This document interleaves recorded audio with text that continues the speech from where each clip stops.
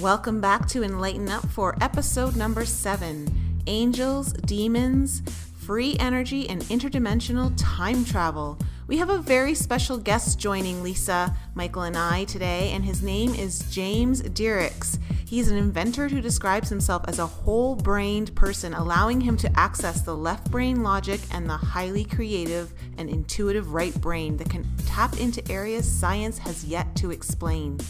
He's inventing a way to reduce the electric car hassles drivers currently face, and he's on the verge of a major breakthrough that will become part of our global history. Jim's company has designed a self-charging car loop battery system that will dramatically increase the distance an electric car can drive, thereby cutting down the need to find charging stations as well as time spent charging your car. His real passion, however, is stopping human trafficking, a global epidemic that plagues every country and is getting no main media coverage. His goal is to use his electric car company profits to fund his biggest invention that will be able to decrease the chances of human trafficking, if not stop it altogether. But his story doesn't stop there. Jim has led an incredibly painful life from childbirth, and many times should not be alive today to be doing the work he's doing. His genius gifts started to show up at the early age of 5, when Jesus appeared before him in the middle of the night. This single event and the conversation he had with Jesus as a little boy would set off a chain of highly spiritual and scientifically unexplainable miraculous events that would change his life and the lives of others forever. So let's jump into the episode and find out what he has to say. Hello everyone, welcome to Enlighten Up for episode number 7. We are so excited because I am here today with Lisa and Michael, and we have a very special guest on who is going to enlighten us with some of his very, very cool and interesting experiences and visions, as well as his life story, which in itself is incredible to listen to. And as well, later on, we're going to get into what he's doing now, because he's doing some really cool stuff that's going to benefit the entire globe. So without further ado, let's welcome Jim Dierickx. Welcome to the show. Thank you for Nicole and for having me. I appreciate it. Yeah, we're really excited to have you here. For our listening audience, Jim and I only met earlier this year, and we met through my blog. Right, Jim?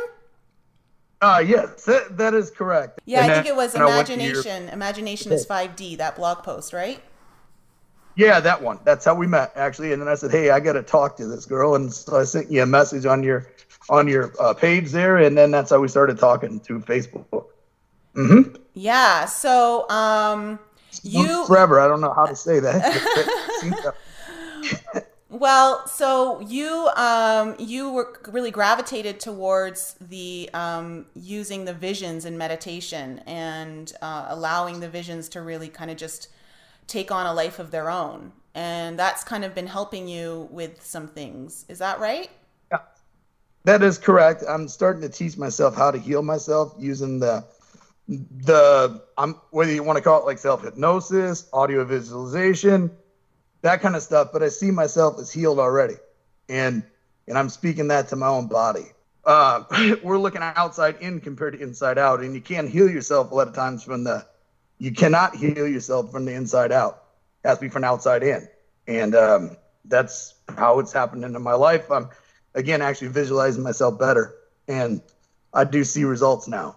But that's part of it. But it also makes sense if you look at the way our universe is done and everything, I guess, is, X, Y, and Z are your 3 planes of 3D. And look at a cube and it's X, Y, and Z.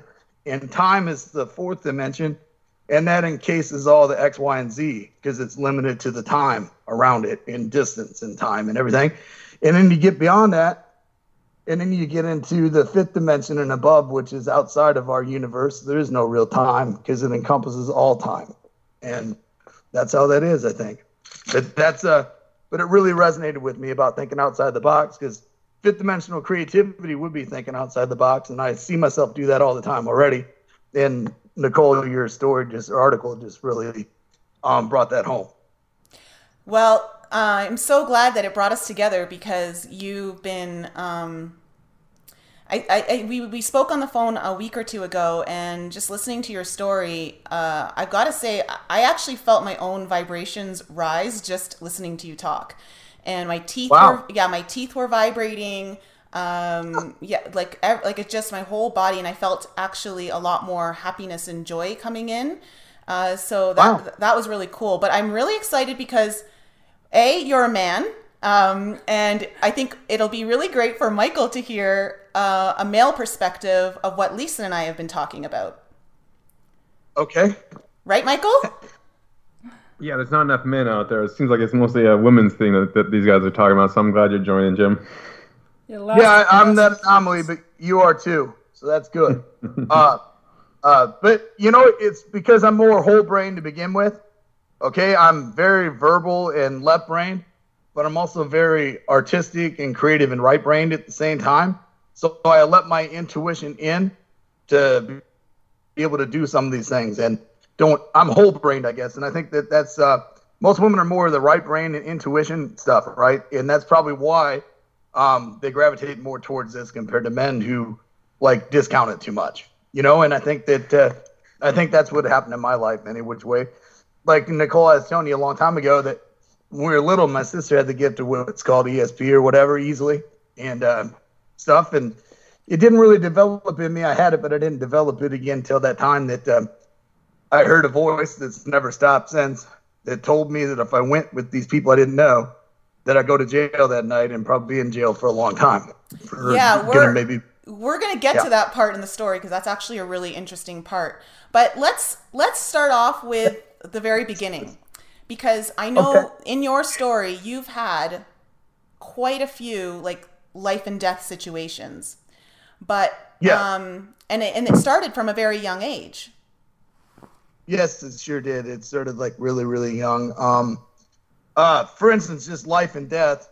When I grew up as a little kid, we had one car for our whole family who lived in rural Iowa like me.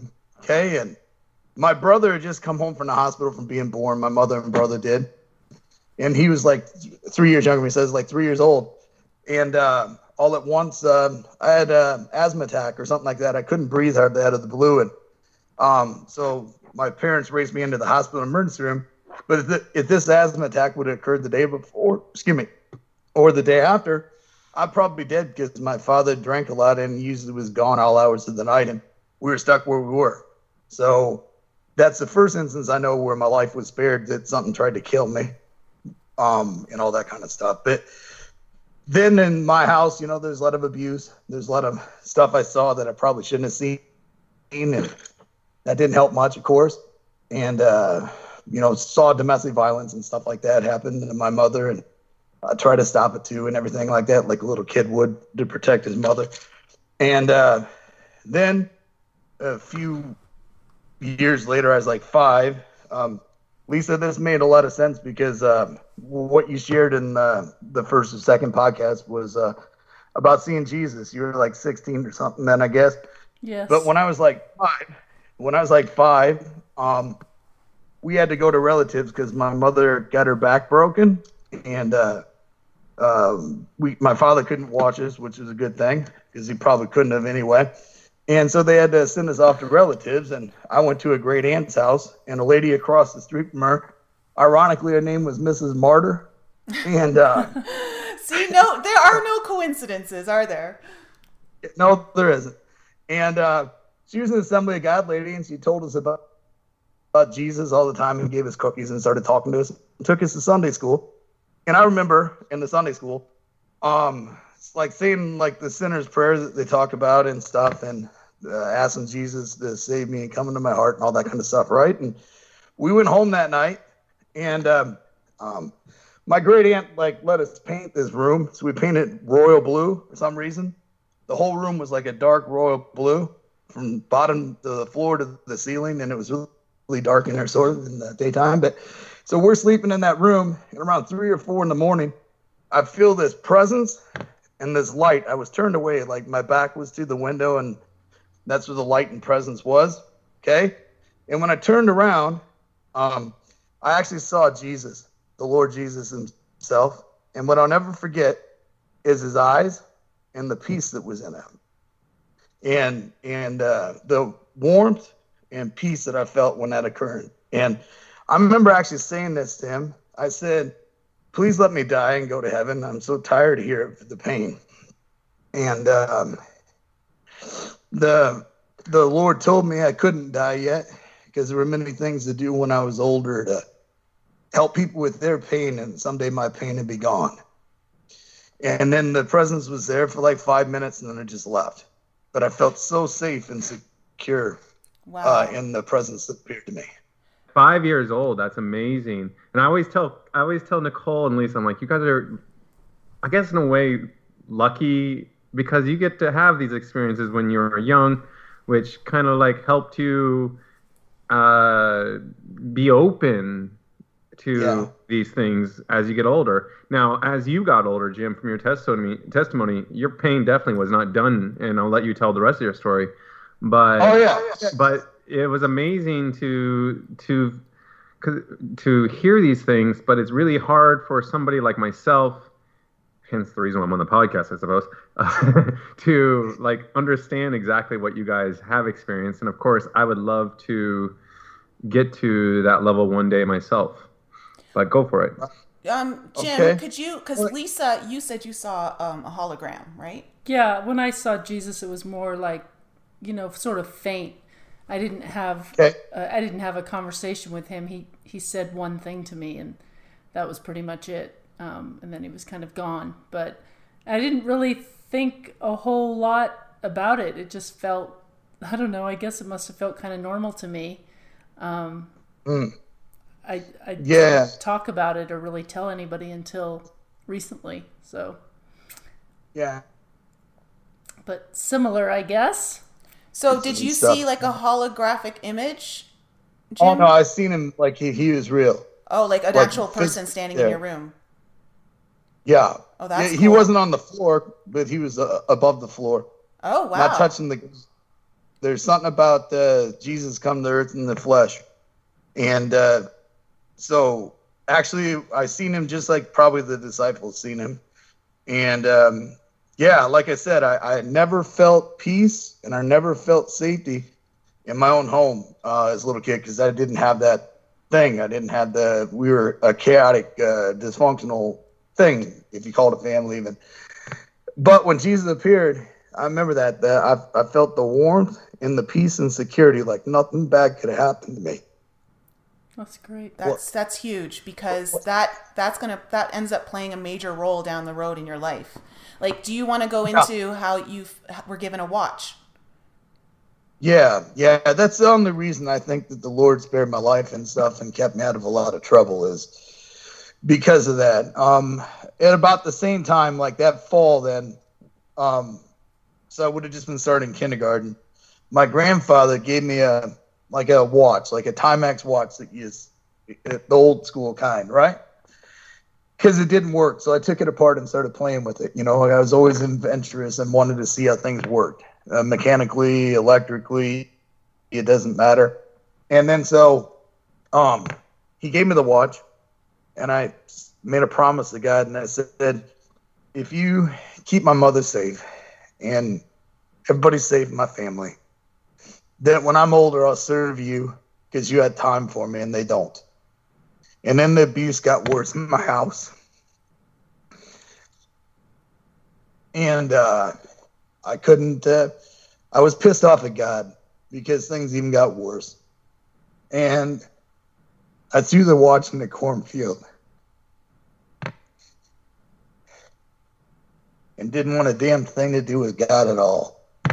And then that was when I was like 5 or 6. And then by the time I was 11, I started using drugs, to try to ease the pain.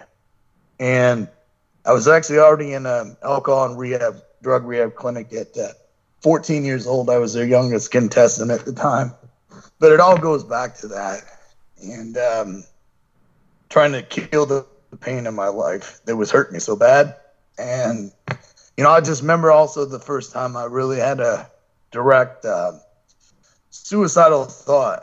I was listening to some really death metal music, And a voice in my mind said, just drink a little bit more and the pain will be gone forever. So I ended up drinking a half gallon of vodka at that age. And the pain did go away because I almost died. I was in a alcoholic coma for like 36 hours. And then an event happened there that I never told my wife about later, but she had a heavenly visitation and Jesus talked to her and showed her events in my life and showed her that one to where that I'd been like passed out for like a day and a half. My bed, the next breath I exhaled would be my last one, and it was going to take me to hell. And then the room got bright, and just the hand of God come in is what she saw, and it threw the death angel out of the room and said, "You can't have him. I have a plan for him later." And then instantaneously, from what they said, it like after being passed out for like 36 hours, they just woke up with no brain damage, no anything. But my wife didn't know this event, but this was like 20 years before it had happened. God showed it to her and said the reason why he spared my life then was the watch and the promise I made to him, even though I wasn't faithful. And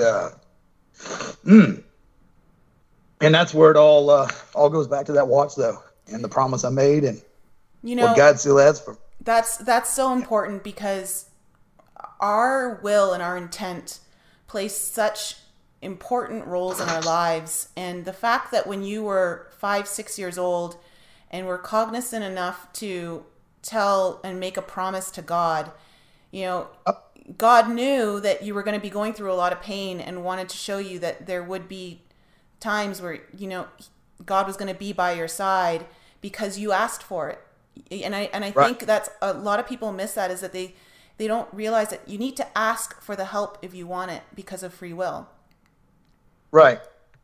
And that opened up a door. So you're right that he could bless me and do that. If I wouldn't have said that, then he wouldn't have the ability to break his own rules and intervene later on. Yes. That's huge.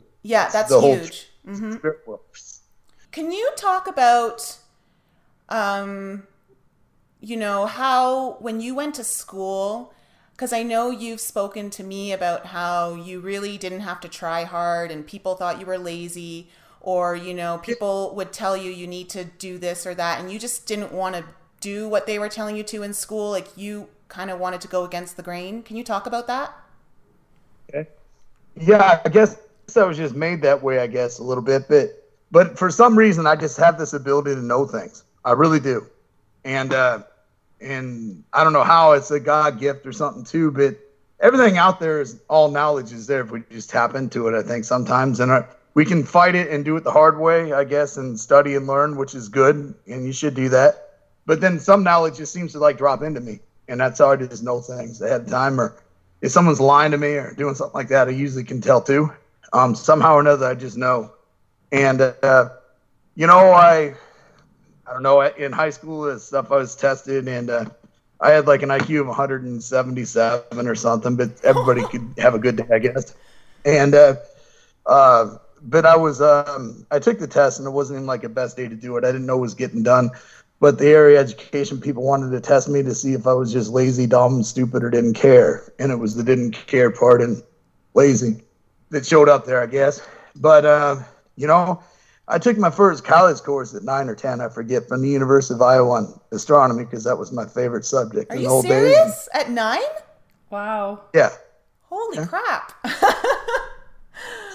Yeah. I was one of them anomalies, I guess, non-conforming the whole way around. It's just it'd be really hard if they had to teach for like the 1% of the people that are like me. But that's probably what's out there. Everybody's usually just a left-brained and verbal and written kind of person. But the whole brain person is harder to teach too, because too hard for a lot of teachers to deal with. But in the 3rd grade, they actually thought I was doing the same thing. So I went to a Catholic school then, and 3rd or 4th, and they gave me some test that showed where you would be at scholastically, and I was already 12.9 and 12.9 in math and reading in the 3rd grade, which is 12th grade, 9th month here in America. So that means I had equivalent of what a high school GED would have already. And I just never never really tried, I guess, or applied myself after the abuse stuff started happening. And I guess I did good in first, second, and third grade, maybe, or so it was fourth when all this stuff happened. The same time I took a college course, but it was hard on me to do what everybody else was doing because I already knew it, and I graduated high school with a .67 GPA or something, like D minus, just barely skating by. And then at the same time, though, I begged to get on this team just to prove something to some people on this academic decathlon they have here in the U.S. And I think I placed like first in public speaking in this interview thing, and then like third or fourth in science and fifth in history or something. Out of all these smart kids there's like 70 kids, 75 kids. So I guess I did all right. Yeah, I would say so. Well, you know, we talked about that on a couple episodes ago about how school is kind of designed to dumb us down, that it doesn't really teach us how to think for ourselves. Well, that's yeah. That's what it is, though. I think like our school system, at least in the United States, tries to stifle all creativity out of everybody. They just want you to be a parent and repeat what they say and don't explore things yourself. Absolutely. You know, they want everyone to be the same. Yeah, and that used to be my password to log into the network where I worked at before. My password used to be E equals MC squared not, because I don't believe Einstein. And the tachyon particle proved him wrong already, because it actually traveled faster than the speed of light at the CERN accelerator last year. So the Einstein isn't perfect. Einstein isn't right. And a lot of stuff in the old days, I think, is going to be resurrected. And the theories, or what we call laws, are just basically loose associations pretty soon here. Like when the laws of thermodynamics come out, maybe only 50 people in the whole world understood them. So it perpetuated their theory, because who's going to go against the expert when you don't know yourself? And if you're part of the same peer group, you're going to look stupid for the rest of your life. So I think a lot of times things weren't questioned. And if you look at Einstein's theory, E equals MC squared, it's not much different than Newton's theory of mechanical relativity, which is 1/2 keV squared or something. It's almost the same as Einstein's. You just copied it and thought no one would challenge him. That's what I think anyway. But it proves the tachyon particle in the CERN accelerator last year, a year before, proves that there are particles faster than light, and that would be the tachyon particle, a subatomic particle. Yeah, I've been reading about the tachyon particles lately. Yep. Okay. And that's where the time comes in, see? And I think we were talking about this, Nicole, that I've actually seen a vision of this, and how, like, the fifth dimension, sixth dimension, whatever and beyond, could coexist in our 3D plane, and we'd never know it, because the energy level is higher than light.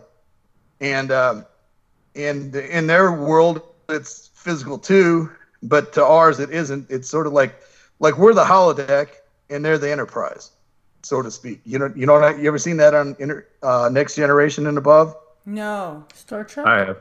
I'm sure he has, right? You seen that? You know what I'm talking about? I know what you're talking about. But it's actually something behind it that makes it real in substance. It's not real, but looks real. And that's sort of like this universe is, I think. But where I was going with that is there could be 2-3 different things having the same space but never see each other or interact, because the higher energy forces could see us, but we couldn't see them. It's sort of like we can perceive sound and light, but we don't have the ability to perceive anything that's above light. Well, okay, so this is really cool, because, Michael, you sent me a TED Talk this morning to listen to called Hidden on TED Radio. Mm-hmm. Yeah, and this is kind of speaking to that. Like, it's the first thing they talk about on that show is how the guy who did the potato chip test on stage, bag of potato chips, and made them into a mic, and how everything can create, like, sound. Everything's vibrating, and our sound vibrates it more. And so basically he videotaped silent video of a bag of potato chips. Okay. So it was silent video. However, he was in the background singing Mary Had a Little Lamb, like yelling it. And then later with perceptive like camera work, I can't remember what it was, but he talks about it on his TED Talk. Later, he used like this camera algorithm to decipher just from the silent video the vibrations, the different vibrations of light that was on the potato chips, and literally you could hear the whole song "Mary Had a Little Lamb." It was like an amazing, amazing thing. Yeah, very cool. But that just goes to speak like that, you know, just because we can't hear it or can't see it doesn't mean it's not there. Exactly. And I heard that podcast or that TED podcast like 6 or 7 months ago, before Nicole and I really even started talking about this. And I heard it again this morning. I'm like going, oh my gosh, this is like exactly what Nicole keeps preaching about without even knowing. Synchronicities. Yeah, because we think that, you know, we see our body as solid, so we think that our molecules are not moving, but everything's moving at very microscopic levels that our eye can't see. And so we don't think we're actually vibrating, but we actually are. Right. And everything actually has resonant frequencies too. And there's destructive, non-destructive harmonics that go on all the time as well. And the destructive harmonics, I think, can even affect probably our cellular level in DNA and stuff. So we've been talking a lot these past few weeks, almost months actually, about positive and negative and things in our world and things in our lives that brings down, like you said, the frequencies and brings up. And I think you talk about that in your testimony without really realizing, like even like when you said you used to listen to death metal music, and then one day you're like, this is not good. This is not good for me. Yeah, I had a vision, and it opened up my mind, and I had to make up my mind right then and there if I was going to still do that all the time and work off the negative energy. And it actually like sent negative vibes through me, like adrenaline and bad things for my body, because I was so used to negative energy. Then when I saw it then right afterwards, I don't know if I put it in there, but I think I did. I saw myself in front of a small group of people, and I just raised my hands, and all of a sudden like a basketball size bolt of emerald green lightning in it. Okay. Came through me, and then that went right. I was like a lightning rod. I didn't do anything else, but it just you got to say the whole story. With this is the amazing part of your testimony. In my opinion, was this part that you're talking about it. So definitely tell everybody what was going on here. Okay. Yeah. Well, at this point in my life, I was still addicted. And I had an issue with, I guess, pornography, like everybody probably has if they're a man and can see and visualize. Okay, and all of a sudden I realized that was negative energy too, and a voice said to get rid of it all. And when I got rid of it all, the car that I had used for so much evil, I guess, just up and quit. Like the timing chain sprocket broke, and then that caused the engine to break. Did go into a long story, and without making it complicated how mechanics work. So I had to take it to a shop, and it took me 30 days to get it out, and I got it out Friday night, and this is Saturday midday now, I guess, around 2 or 3, and I'm driving around, and like I said, something like superseded whatever was there, and the ear gate that usually took that stuff in was like blocked, and the vision gate opened, and then I saw myself again at some kind of prayer meeting or something with, I don't know, 50, 100 people, 500, something like that small. Okay, and then this emerald colored lightning come through my hands, head, and out every finger and thumb out of both sides. So 10 people got touched by it. It just was the size of probably like an inch or two around, lightning bolts, I guess. And whenever that person needed, it happened. And then it happened again, and everybody was healed, or whatever they needed was done. And then like the next night it grew to like 500, I guess. So, okay. So you saw No, not just healed. I mean, like some of the things I was reading, like, whoa. Yeah, oh yeah, that, okay. Like a man was missing an arm in the vision. Okay. Yeah. The lightning touched him, his arm grew out. Another man had AIDS, it was healed. Another woman had something else wrong. Another person didn't have an eye socket because their eye got knocked out, and it grew back, and they were able to be 100% because of the energy in the green light line. It was from the 5th dimension and above, and it actually rechanged things in our physical dimension and actually created miracles that started occurring and occurring. And that's awesome. And where were you when this happened? I was in my car driving. Oh, so these were visions that you had. This is a vision. Yeah. So. Sorry, I should have. Yeah, I'm sorry. I should have clarified that. But yes, it was a vision. This is after he's like, no to the death metal music. It's done. It's like, and then all of a sudden, it's in the tape deck when I had this vision. Oh, really? Okay. yeah, no, but I'm saying something superseded it and shut it down, and then like a bigger vision with more energy come into my mind, and then when I parked or pulled over, I just said I don't need this anymore, and God says I don't need it, and I hit the cassette eject and then broke the tape in half, and then I felt like something was ripped out of my head. Actually, I felt something like was stuck in my brain, was like pulled out, like the roots were even pulled out of it, and it was just like thrown away. And then you know what happened? Like an hour afterwards, we left my oldest son, at my mother's house. We had to go get something to have a barbecue. It was her birthday, and we were stopped trying to make a left-hand turn on a 2-lane road, and this guy come up and hit me from behind at like 55 or 60 mile an hour, and we were spared. I walked away with just a bruised arm and everything, and my trunk was 7 feet tall because he had hit it so much it smashed my car up that much, and it actually took the paint off of his license plate and stamped it onto my bumper. So if he could have drove away, he would have had his license plate. That's how hard we were hit. Whoa. Well, even when I was reading that, Jim, I was like thinking, thank God your brother or your son was not in the back seat too. Oh yeah, and that was another miracle because he would have usually been, because he had his car seat and we usually drove around in that, and the trunk was right up against my wife's front seat, so he would have died. Yeah, there's no way around it. But God didn't want that to happen, of course, so He kept him and safe, and kept me and my wife safe. But I always wonder if I wouldn't have made that choice to get rid of that then, if I'd be here talking to you guys today, because there's choices in people's lives, and you're probably only given so long to make a certain choice before you go to. It's like, how many mulligans will God give you? Yeah, exactly. But that is correct, and I'm thank God for His mulligans, right? Or would all be dead. Well, okay, so like you've had these incredible near-death experiences. Can we go back to when you were 12 and you were drinking and you had a lot of anger and rage from the abuse that you had endured as a child, and you saw something in your basement? Oh, yeah. I almost forgot about that with everything else going on in my life. I try to gravitate towards the angels I see versus the other side. Okay?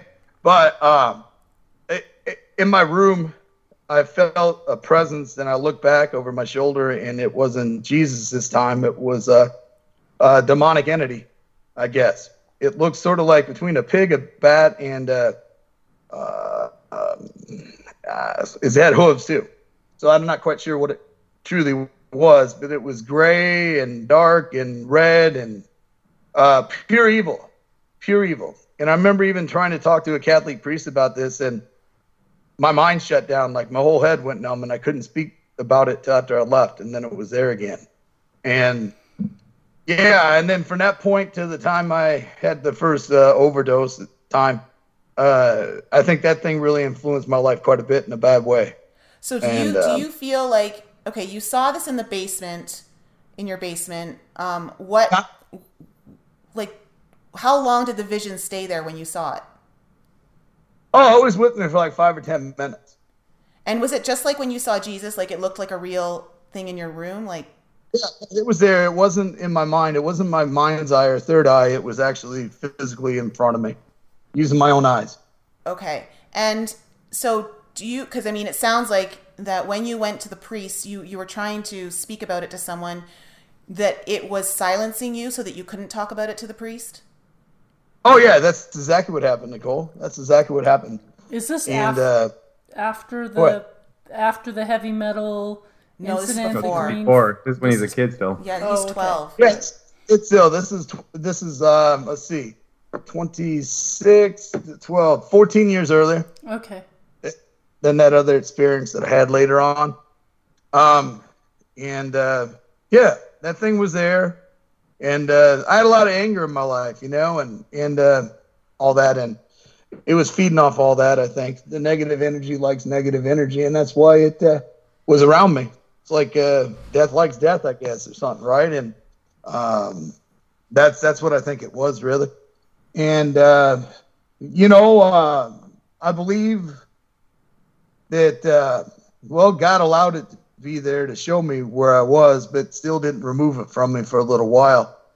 But I think that was maybe even the spirit behind my addictions in real life. That's huge, because we just talked about that 2 episodes ago on how. Oh, okay. I wish I would have, but I didn't. Yeah, Michael, you remember you talked about spirits, basically. Oh yeah. Taking so you this over is something I when want you to bring drink, up today. right. Because we were talking about how alcohol could potentially open you up to ridiculous negative spirits. Basically, we kind of dumbed it down by saying taking your body for a joyride while your soul is kind of checked out. And this wasn't from us. This was an article that we read. But it was very interesting. I find it very interesting because a lot of things that you wrote in your testimony, I'm like, man, and this is why I'm so glad you're a guy. It's really nice hearing a man's perspective when it comes to these kind of things.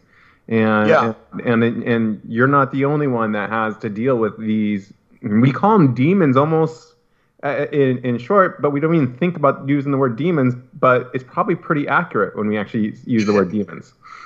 And so, like, being a heavy alcoholic at one time, and even myself, I there was a time in my life, I'm okay with drinking now, but like I was just telling Nicole a couple of days ago, I'm actually starting to not enjoy even the casual couple of drinks anymore.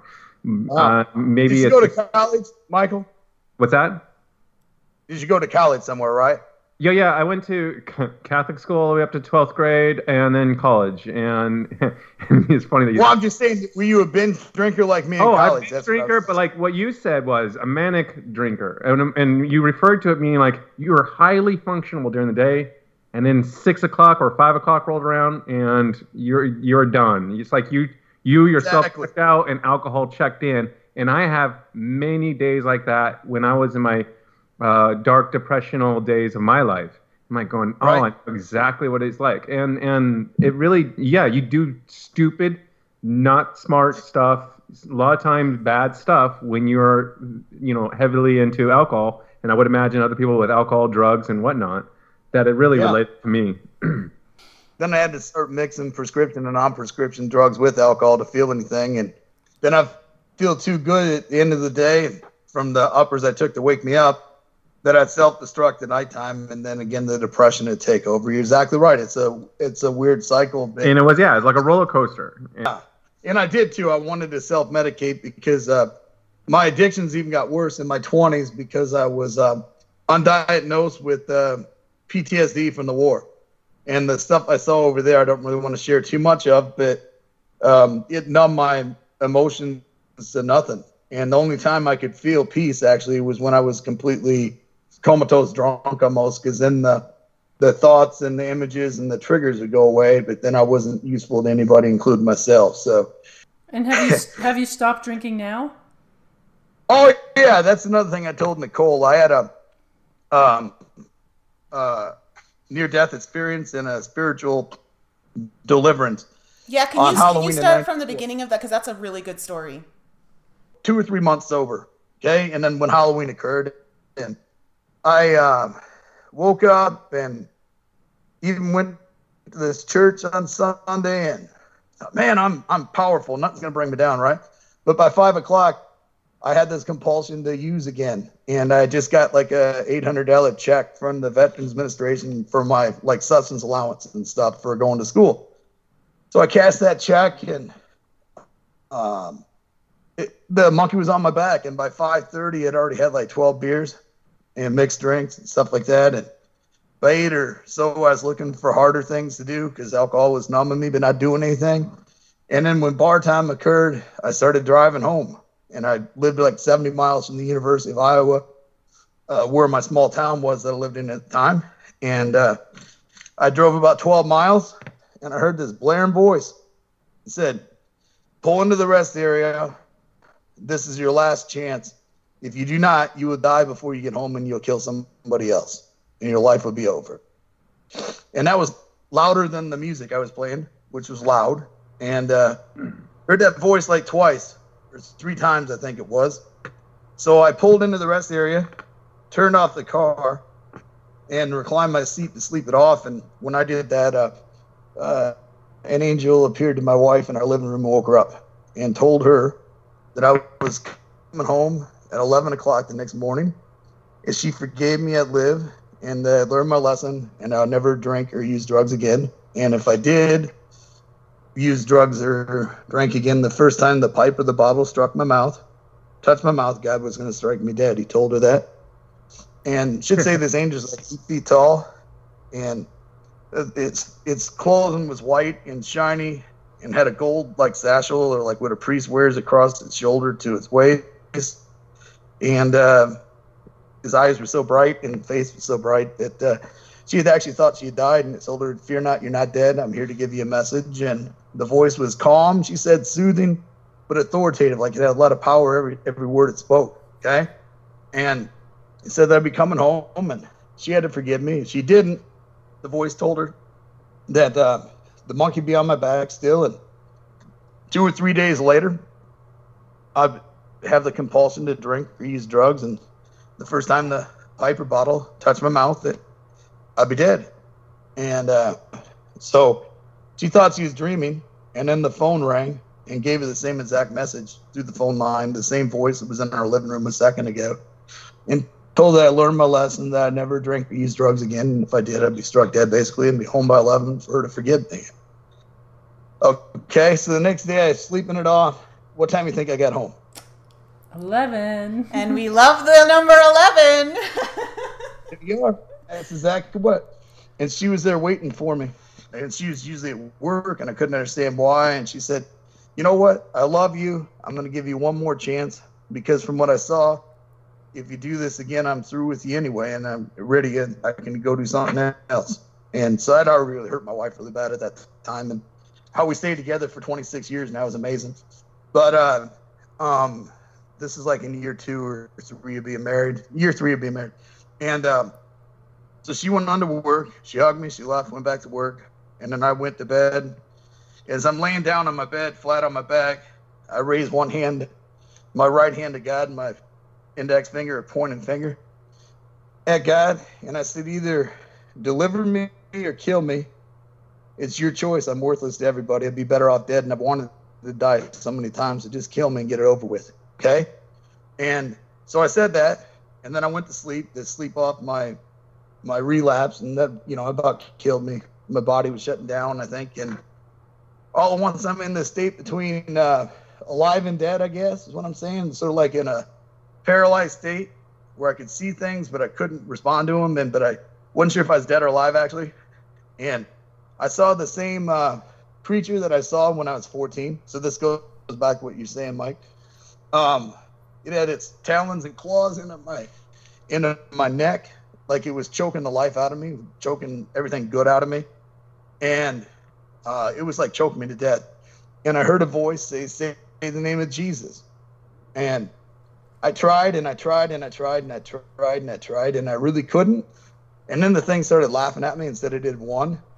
And then I said Jesus like this. Jesus. But that counted. And then it still was choking the life out of me with one of its hand talon things. And the other hand talon ripped into my side, like where your appendix is. And I just felt like it was ripping my insides out, because it actually owned something there, I think. And then the same voice said, say the name of Jesus. And it still took like 5 or 10 minutes. And that thing was just like there. And I said, Jesus, like that the second time.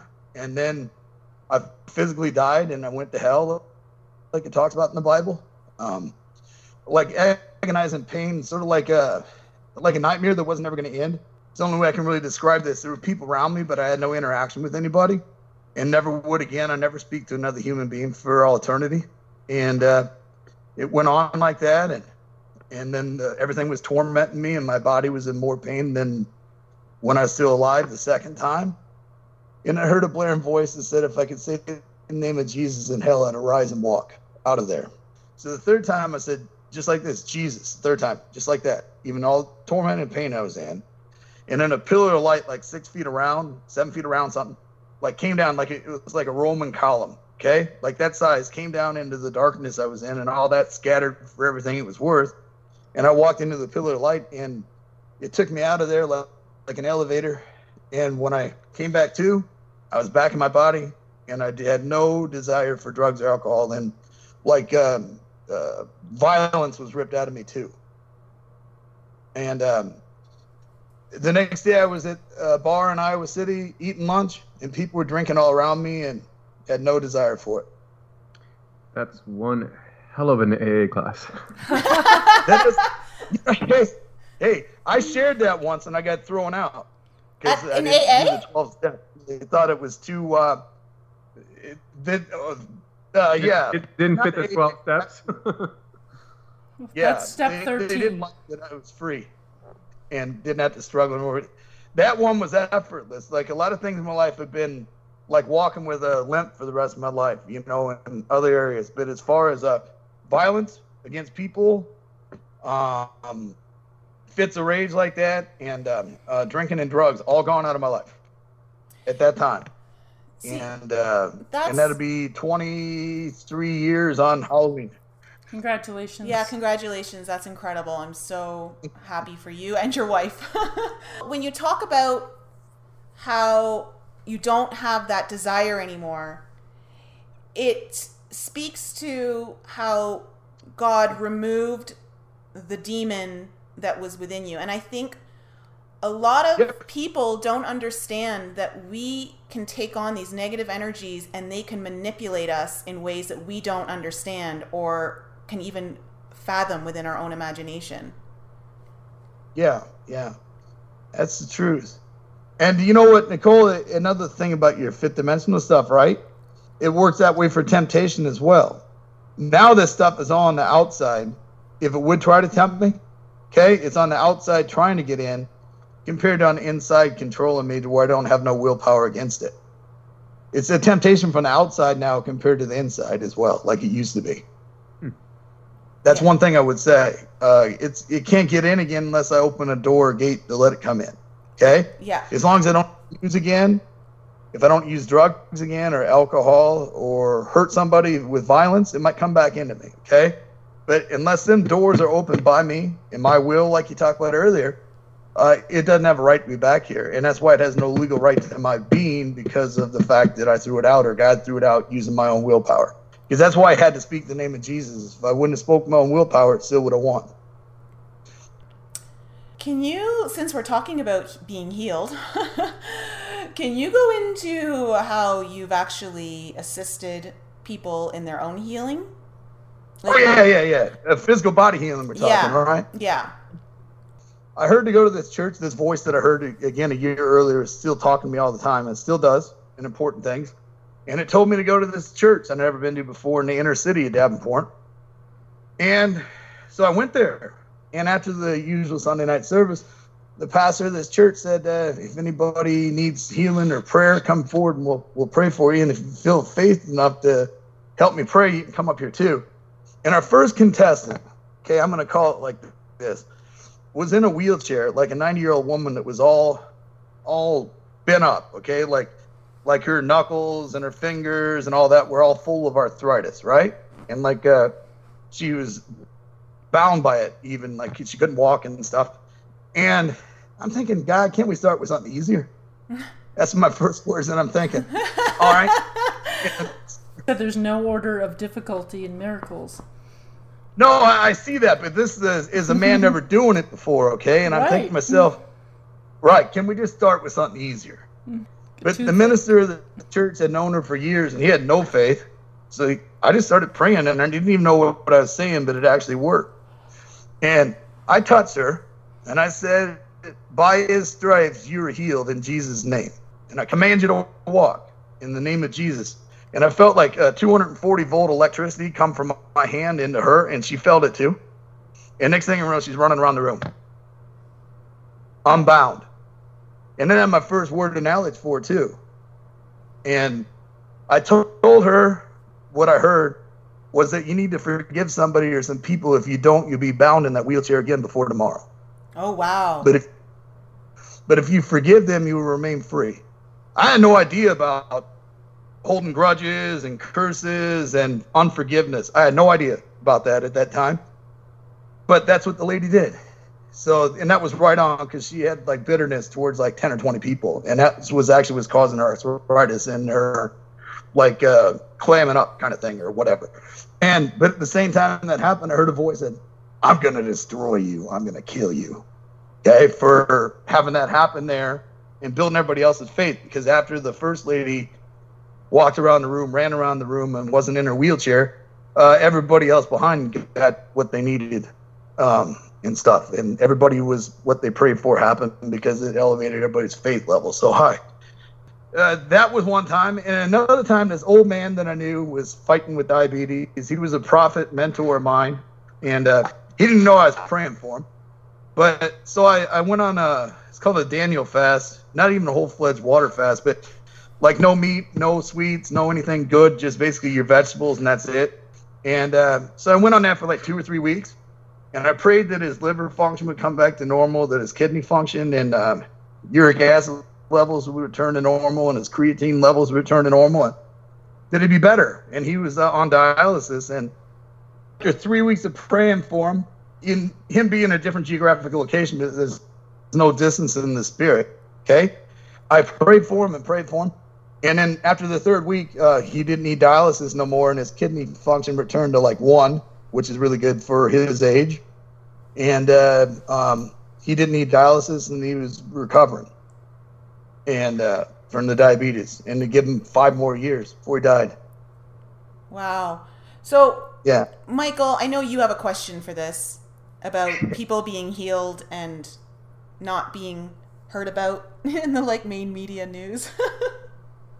Yeah, you know what it is. It's like I think it was last week when we were talking about this. I always wondered, why was the Bible written 2,000 years ago and things aren't being written now or whatever. And then I was also thinking it's probably because we just don't believe our own eyes anymore. We don't believe any more videos that you see on the internet anymore. We don't like if I just met you, Jim, and you just started talking about this, I'd be like, yeah, and it's like, you know what, Mike? Though, if I met you in person for the first time, just to prove this stuff is real, I would touch you, like shake your hand, and I would tell you things about your past that have happened, exactly how they happened, and then you'd know that God is real. So I'm looking at flights to eastern Iowa, and there's not too many from... Yeah, no, I'm really serious, because that's the other thing, too. Like, in public, right? Yeah. This happens more, because I never seen God not honor his word in public. Like, I'll be at a place like Walmart or something, right? And I don't know, my wife says I attract the bizarre. I don't know if I do, don't, whatever. But people just start coming up to me and start talking, and they'll share their life a little bit. And then, like, I do dream interpretation. If you had a dream, I might be able to interpret what it really meant. And sometimes, actually, like Daniel, and actually know the dream that they had. And that doesn't happen all the time. I got to really be spiritually in tune for that one. But I actually had the ability nowadays that when I'm close to somebody in public, it's really dangerous, because sometimes I'll start feeling their pain. And then God will show me the root of what happened to them when they were little that caused that pain.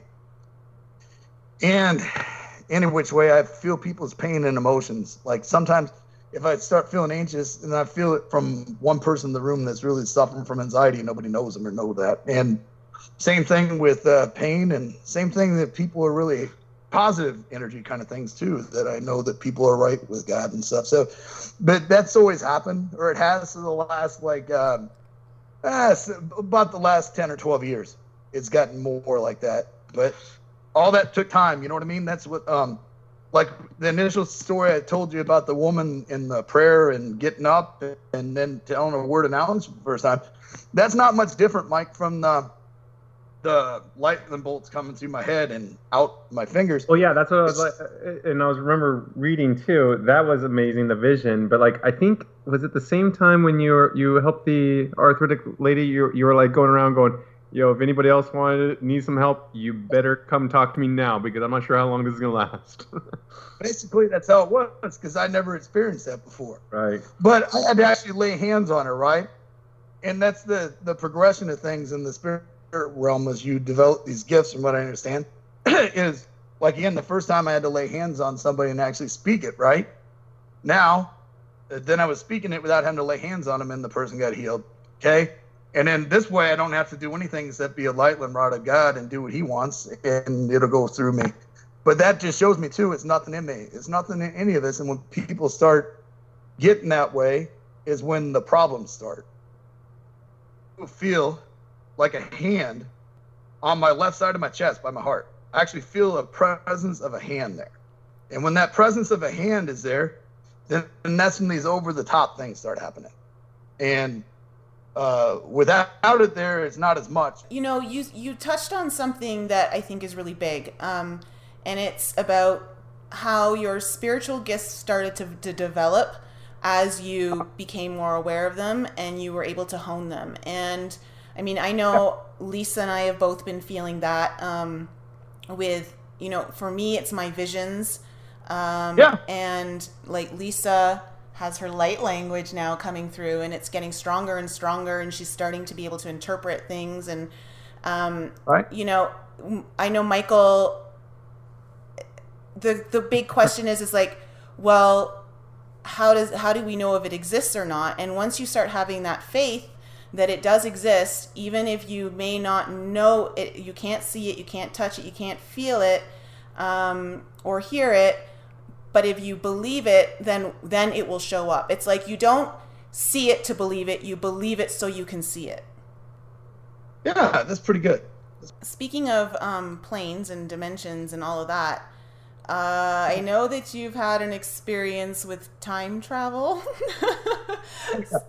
Yeah, your stories are never ending. Well, yeah, like it's like Pandora's box, right? I know. You know?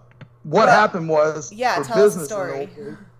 I used to make car seats and strollers, and there was a juvenile products manufacturing trade show in Dallas, Texas, every year at the Apparel Mart in Dallas. And we were running late to get a new product developed and done, and I sent one guy out with the trailer and all the equipment except one piece, like 12 hours ahead of us. And we got detained back in Iowa to finish up getting some work done and some stuff sewing and stuff. And I took two ladies with me that had just been off drugs for a couple weeks, actually, because in the old days that was my motto. It's like the French Foreign Legion. I don't care about your past, it's your future and what you can do now that I care about, and speaking into your life. And so I hired a lot of addicts in the old day. Okay. This is after you've been sober, though. You've been sober now. Yeah. This is now, how old would I have been? Let's see here. 1999, 2000. That's what, 17 years ago. 31. So I was like 30 years old then. So I was sober speaking of that though, I was sober in October. And in January, I took a course on new venture creation and launched my own first business out of there. And that's a miracle by faith too. Because I started with $23, the same baby business thing. And that's what it cost to build my first prototype in a friend's garage and have my own tools. But within a year and a half, everybody, I raised $1.5 million in equity capital and only had to give up 15% of my business without a college degree, without a track record, without a business plan. That's a mission amazing. from God. We did it. That's amazing. And that doesn't happen, I guess, usually. No. And of course it Not usually. Not usually. So then this is like a year or two after I started this business, and we were doing that. We were having to go to a trade show, and so we left late, and it was later and later and later, and we were like in Kansas City, Missouri at like I don't know, 9:30 before we actually got going again, and then we started heading out. And then we put a CD in to listen to, and it seemed by the time that CD was over with, like we'd gone a lot farther than we had. And so like 2 hours into it, we were already in past Joplin, Missouri into Oklahoma somewhere. And we sat down at a truck stop to get something to eat and relax for a couple minutes. So we even took an hour's break during this whole time. And we looked at it and we said, wow, we had gone like 650 miles in like 4.5 hours. And you know that's impossible. Rate equals D over T, and it's just impossible, okay, in a car. And so we kept doing that, and then we realized that we like entered the twilight zone for real. And that guy left 12 hours ahead of us, and he pulled into the parking lot of the convention place right before we did, like within 15 minutes. It's like the plowman overtook the reaper, and we actually physically were transported in space and time, and there's no way around it. So, and what did these girls say when this happened? Like, what was their reaction? They were really freaking out because they felt a power in the car that scared them. Oh, so they felt something. Oh, they did. They felt the EWGBs, whatever you want to call it. And I said, that's just the presence of God. And, but it made them, the presence wasn't hurting them, and it didn't make them get fearful. They actually felt like really good and peaceful, and that they had hope in their lives. Actually, was when they felt that presence, they said. How did they do after that? Like, do they maintain their sobriety after that? One did, one didn't, but I think she is now. You know, and it's like in an addiction life, it's the times you get up and how many times you fall, but right. Getting up again is the important part. And but I think she's on the right course now. They always called me, my employees at the time always called me the miracle man, because it always looked like we were going to crash and burn. And at the very last second, we'd pull up again, and we'd be doing fine for a while. And then another thing would try to hinder us. And then it looked like we would be out of business. And then we were still in business and all that. Like I told Nicole last time we talked, there was a time that I got presumptuous, and I wanted to do something ahead of time. I just wanted to do it. And so I told this guy, if I flip heads, we'll do it. Tails, we won't. And so the first one I flipped was tails, and then I told myself 2 out of 3, and I got 2 heads because I really wanted to do it. But so I had like $350 in my accounts payable because there was some money coming in, but not for later. And so they had sent me credit for $150,000 on this mold I needed. And then like when it was due, we were like out of money. So we had like $153,000 in accounts payable and only like $300 in our checking account. And like everybody quit on me except for like 2 or 3 people. But I didn't hold that against them because I'm thinking, why are they following this retarded guy for that's going to go under? Okay, because that's what it looked like. And then I prayed and prayed and prayed for 21 days. And on the 22nd day of that, I get to the office, and this guy says to me, that one of the few people didn't quit on me, he said, this man called a half hour ago and said, Smile, you should be happy now. I just sent you a check for $250,000. Wow. The cashier's check that cleared, and I actually have the check because everybody thinks that happened in a tent somewhere else too, Mike. Yeah. And I told Nicole I learned something that day. My main bank was like, I don't know, 15 miles away. So I tried putting that $250,000 check through an ATM machine. And I kept getting this error 51. And I finally went up to the clerk at the cashier at the drive up, and I go, what in the heck's an error 51? Oh, you can't deposit more than $75,000 in an ATM machine. I learned something. I didn't know there was an upper limit, but there is. And so we had to take that check to the main bank. Good to know next time I have to cash one of those checks. High class problems. You didn't know that? I mean, come on now. Yeah. Oh, it really surprised me. But you should have seen everybody at work that come back. They couldn't believe it neither. And then that's why they called me the miracle man. I didn't ask to be called that, but that's what they actually did. And, you know, a lot of miracles did happen in my business that shouldn't happen, but that's for later on in life for me now. Now I learned from my mistakes, hopefully in my 20s, and that's actually doing it pretty early too. A lot of people don't have a multi-million-dollar business in their 20s yet, but I did actually. And then, so now with what I'm doing, it's so much easier. And it's so much easier now to start a business and be entrepreneurial because there's a lot more support ecosystem for people nowadays. Like when I was doing my first business, I really had no one to talk to. I was lonely, and it was like the blind leading the blind because most people had gray hair dealing with the problems I was having. And most of my friends were out of college with entry-level jobs and with not as much quite responsibility and leadership skills that I didn't have developed yet. But now it makes it a lot easier. Version 2 is a lot better. There's a startup at South in every corner. Yeah, well, speaking of business, do you want to tell us what you're doing right now? Because it's pretty big and pretty important. I had a vision about, 6-7 years ago. After I sold my first business for a profit, I was thinking about what to do, and I wanted to help my friends. They have a ministry, or they used to have, that helped with human trafficking prevention and actually extraditing and intervening and snatching girls out of that stuff. And like ICE and the FBI would give them kids to help rehabilitate before they're even ready for the standard foster care. And, I just asked God one day to use my mind to give me an invention that could maybe stop human trafficking. Okay? And then I seen a vision on my way back from selling my business at about a 12-hour drive from Ohio to Iowa, and leisurely. So I was thinking to myself, what could I do? And what should I do? Because that other business is like my life for like 12 years. And then I just saw a vision in my mind about a thin film sensor that could go on the ceiling of a shipping container or refrigerated or dry van going down the road, or even railroad cars and shipping containers and everything, 20 and 40-foot ones, that could detect like 20 different inputs, like CO2 levels, temperature, motion, just to name a few. And then if it could detect something, it would send out a signal to pull over the trailer or pull over the truck or pull over the whatever. And I thought to myself, how are we going to do that as far as a battery to power it? And then all of a sudden I saw in my mind. So then about a hour or two farther down the road, I wonder if that same principle would work on a larger scale for the power refrigerated transport units with.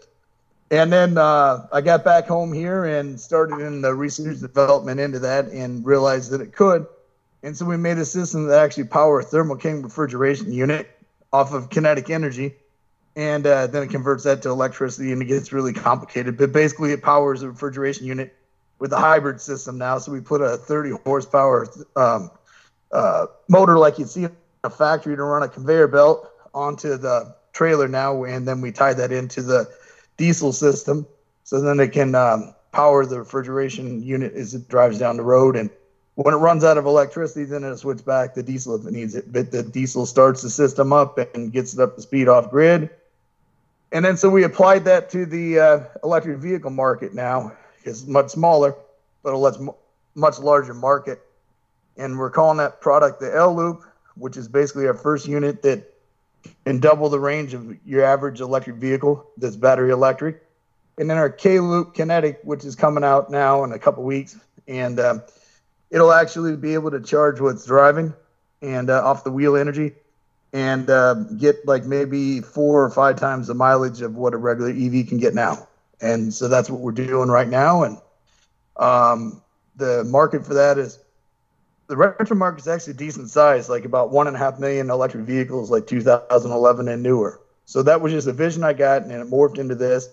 And as soon as I make enough money doing this for electric vehicles, then I'm going to get right back into helping with the same sensor for stopping human trafficking. And that's the whole reason I'm doing this.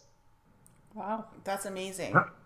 How does the sensor, forgive me for asking, but maybe I missed something, but how does the sensor potentially help with the human trafficking problem? Oh, because it's built inside a container and can detect humans in it. Oh, like literally, their heat or movement or what? Like how? Different things: heat, CO2 levels, motion. There's about 20 different inputs, and when they're all put together. Yeah, because what I was thinking of was last week when they found that truck, which that sad thing with the people that died in Texas. Like, well, the heat factor wouldn't, because it's like 140 degrees in the trailer, but other things that all kicks in. Sounds like. Well, the heat factor would still kick in too, because every person's like a 100-watt light bulb. You get 3 or 4 people. Right. But like when it's in, Laredo or Arizona or something like that, when it's like 130 outside anyway, and like even harder inside, your body's only about 100 degrees. I was thinking that. Does that make sense? Yeah, okay. I guess you could look at it that way, but also still the internal temperature is going to go up because of that, and you could actually correlate and calculate the Interesting. the sun intensity and the outside temperature to start with to see how much it should radiate through the trailer. And I'm telling you, 3 or 4 or 10 people is another kilowatt of heat energy, and Gotcha. that would show up even without even with that extreme of temperatures. There'd still be a temperature differential greater than what it should be, calculating all the other stuff in with a computer program. That's really cool. Okay. I know that Nicole and I always talk about it's really a ridiculous epidemic out there that nobody in the media seems to cover, which is the human trafficking and slavery and all that kind of stuff. Using about 20 different inputs in a computer program that I'm designing, I'll be able to tell if even one person's in a shipping container over a long period of time. It may take 2 or 3 hours to detect one. If there were 5, 10, 15, or 20 in there, it'd probably take like 10 minutes, and they'd be caught. That's but incredible. Then the sensor though would then send out a radio frequency signal to our law enforcement frequencies that we have, and then they could pull over the vehicle. So if it was tampered with, it'll automatically send out a signal, and if it finds something, it'll send out a signal to pull over that truck. And that should cut down a lot on human trafficking, especially if we can integrate this into the sea land shipping containers. And when they're on the ship, they actually are plugged in. They have the ability to generate megawatts of electricity to keep all these refrigerated ones running and lights on the ship and all. They could plug into that, and they'd have the sense of working even coming over here. And that's where a lot of these people come in from, is through ports like Long Beach and Laredo and Charleston and Seattle, all the way up and down. Most people are smuggled into this country in shipping containers because they can only inspect like I think it's 1% actually get a physical inspection, because there's just so many of these sea land containers coming in from China and elsewhere. But that's how they usually get here. Terrorists get here that way too. And part of the sensor can detect dirty bomb material like cesium-57, uranium, radon, radium, whatever it can detect it. It can detect alpha, gamma, and beta particles. So that cuts down on your dirty bomb material or fissionable material. And it can actually detect chemical warfare agents like VOCs, like nerve agent and blister agent and stuff, from being smuggled in here too. And I actually heard to keep going down the course of the refrigerated stuff, because if I started in human trafficking, that same voice that told me not to go with the people to Des Moines, told me that we would run into too much opposition. We'd never get it off the ground into human trafficking to start with. But to get a cash reserve buildup with this wheel generator first, and then when we're a mature business with like 10, 20, $100 million behind us, then we're supposed to enter this market and stop human trafficking worldwide. And he said if I started early, all the force to be would kill me. I agree. I agree, definitely. And then you have to get it into all the containers. I mean, it's only effective. Well, it's not just that. He would actually probably be murdered. Yeah. Well, yeah. That. Well, they can't take me out to God lets them, and never held it. You know what I mean. That's like the threat right now that you would probably go through. Yeah. Well, I mean, it's the same threat if I can make energy virtually free too. Yeah, that's true. That's true. Very true. They can all get in line, because I know I'm here for a certain period of time. They really can't, because I actually saw that too. I actually seen when I was going to die. You saw when you were going to die? How? Yeah, I seen when my physical body was going to die. Wow. I already know the year and hour. And God told me this truthfully. Not worry about anything else, because nothing can take me out till my time's up here. Wow, that's and cool. the devil and the evil spirits don't have the authority to kill somebody. They can only kill them when God says its time is up and let the physical body die. Until then, they can't do nothing. But I actually did see when it's going to happen, how it's going to happen, and the whole 9 yards. But I heard even if I was in an airplane 35,000 feet up, if it crashed, I'd be a sole survivor, because I'm supposed to be here. Nothing can kill me as long as I'm the will of God, as long as I don't use drugs or drink again. So I think it could kill me. If you go back to my old ways and quit. Yeah. But that's strictly the truth. And I'm going to keep my questions. I really would. I would love to spend more time with you, Jim, and I hope so in the future. Sure. One of the things that I was always even that, like Nicole and other people, do you feel like everybody on this earth has a purpose? And if so, do you feel like some people's purposes are bigger than other people's purposes? Okay, that's a really good question. And my answer is yes. Everybody's here for a reason or they wouldn't be. But I don't think any purpose is greater than the other two. I agree. People could look at certain gifts as better. But it's just like every person is a facet of God, probably. And everybody has a gift. I don't care who you are. And whatever gift you're given is what you need to use on this world. But that's not saying one's better than the other. I don't believe that. But I think there's something to that. But I really do. I really think everybody's here for a reason and a purpose. And when their time's up is up. And if it isn't up, you're still going to be here. And I guess that's the only thing I can say. But look at this, right? If I would have started drinking again or using drugs, right, we wouldn't be having this call now, right? I never would have had a purpose in your life, or you wouldn't have a purpose in mine. But we do now. And that's sort of what I'm thinking. Okay. Well, I believe that, spirit comes through many, many ways. And, for you, it's coming through a lot of the Bible and Christianity. And for me, it's more, it's less religion for me and more spiritual based, more esoteric in some ways. But it doesn't mean that one way is better or worse. Right. It's just, that's kind of the beauty of it. We all gravitate towards certain things, and if that's where you're resonating, that's where you go, and you will be you will be led the way that you're most receptive to.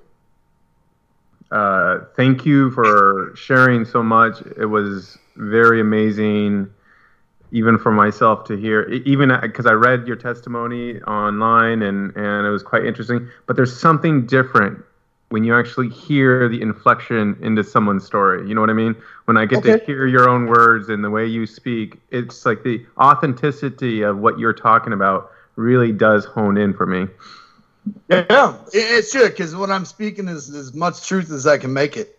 But I try making as positive, uplifting as I could in there. But like I told Nicole, I just sometimes wonder, honoring your parents and all, what I should really say about the generation before me that caused my problems. But that being said, it's all truth. So, maybe it'll help somebody else. I have actually gotten emails of people that read that testimony, and they're like, wow, if God can use you, he can use me too, I guess. And that's what it was put up there for. Because I really believe as long as somebody's living and breathing, that they had the option of doing what's right.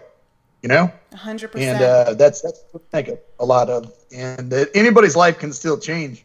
And the life change in my life is really supernatural, and I'm glad of it. Or, maybe we wouldn't have that invention I'm coming up with.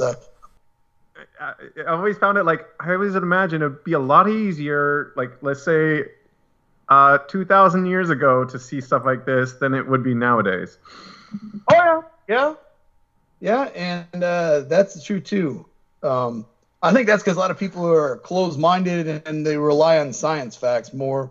Right. And the left brain kind of thing coming out and just not listening to the right brain. The right brain is always still there. Our intuition's still there. People are dull to it, but it's still there for everybody. Everybody could be doing like what we're doing, and in a generation, they'll probably be so far ahead of us. They're like, wow, you're just time traveling? That's what I understand. Right. Okay, yeah. I gotta just interrupt because something funny just happened with Lisa and I.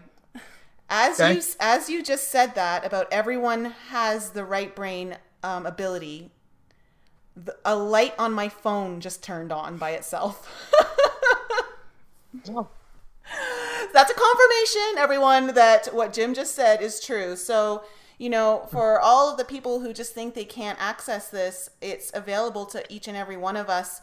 But you can't wait to see it. You have to first believe that you can, and that's when your gifts start to basically become activated. Because it's I do believe that it's our disbelief that that turns everything off or it blocks it. So it's really important to to believe it before you see it so that you can see it. It's also important to use your gifts for good, like what you're doing and the money coming into your account and things like that. I think is just a testament to you're being supported because what you're doing is true and it's right and it's there to help. You're trying to help people. You're not doing it for greed or for yourself. Right. Thanks for being on the show. Really appreciate it. It was great having you. Thank you, Jim. Yeah, and one of these times I think I'll see you and Nicole in person. I have a relative out there, like I said, that's a realtor in Boulder, and my aunt's going to probably move out there, and my sister's going to move out there too from the West Slope, and she lives in Grand Junction right now. She's an artist and has some of her stuff in some Denver galleries, I think. But jury or whatever. Something tells me if you come out here, Michael's going to be making a trip out to Denver. Yeah, probably.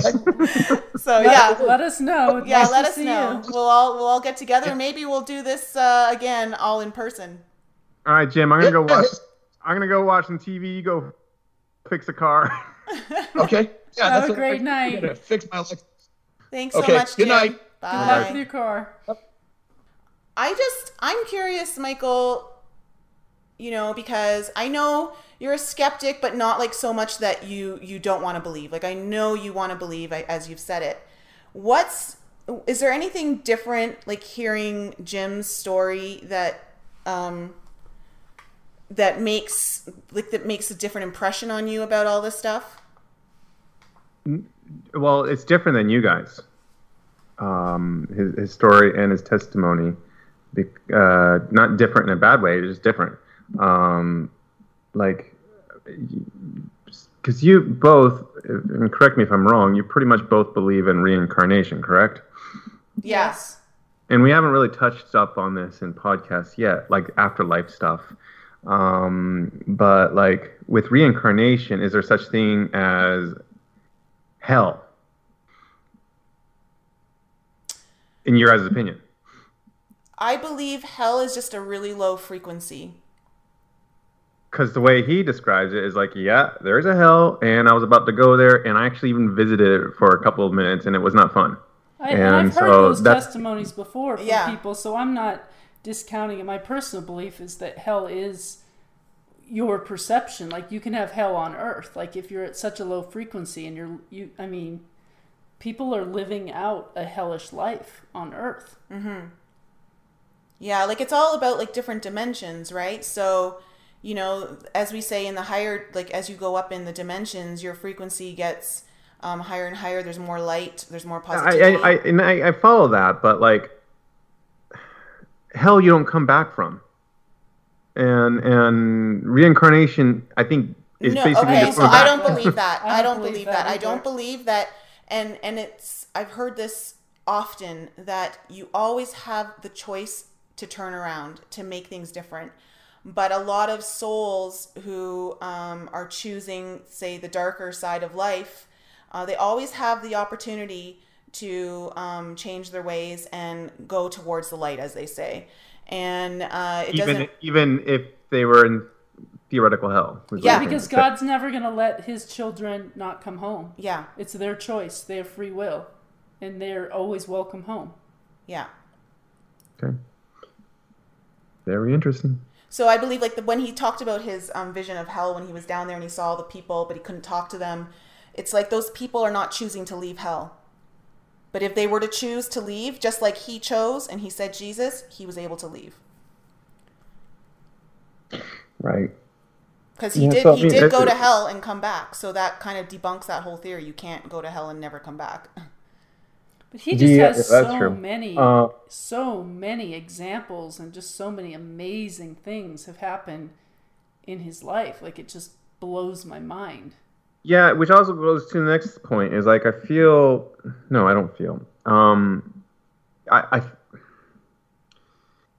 I don't know how to say this, but like, sometimes if you have a comfortable, easy life, do you not really get to experience these things?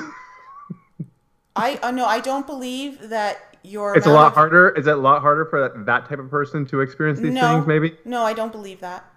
No, I don't believe your suffering dictates your level of experience. But I do believe that the suffering that you've chosen as you reincarnate into this life, because it's going to serve you very well for a reason.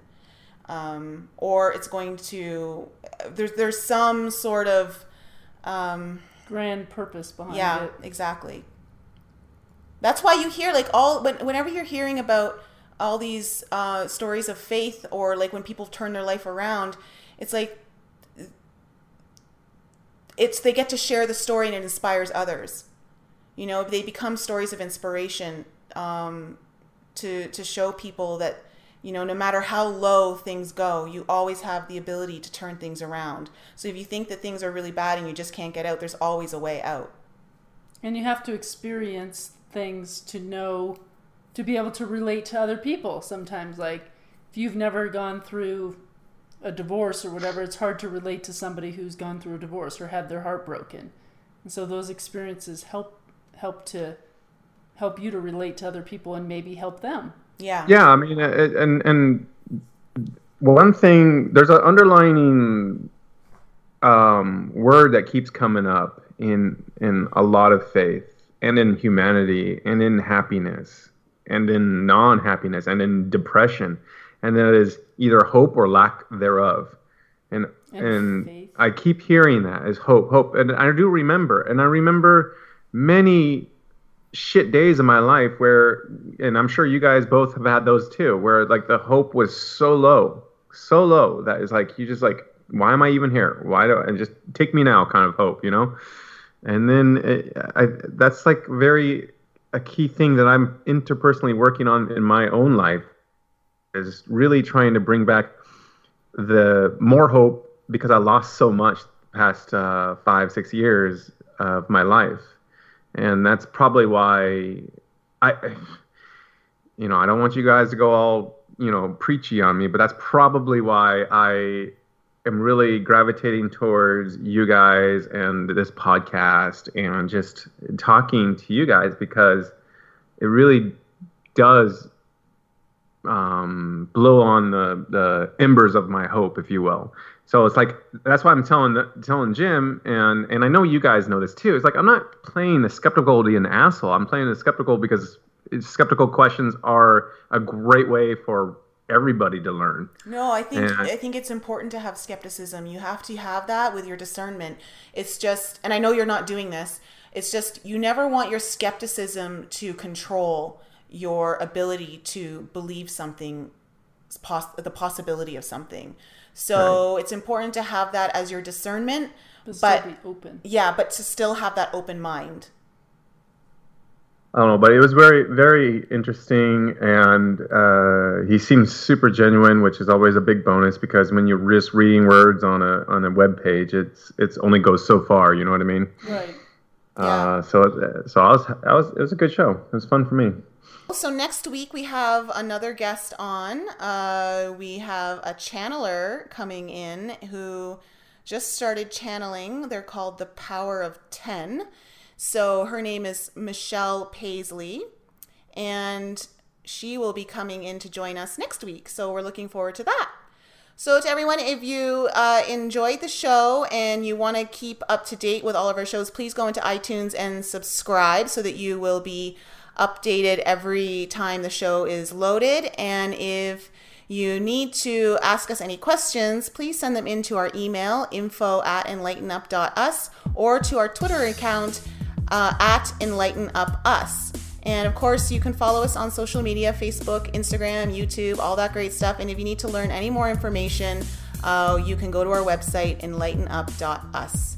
So thanks again, everyone, and we'll catch you next week.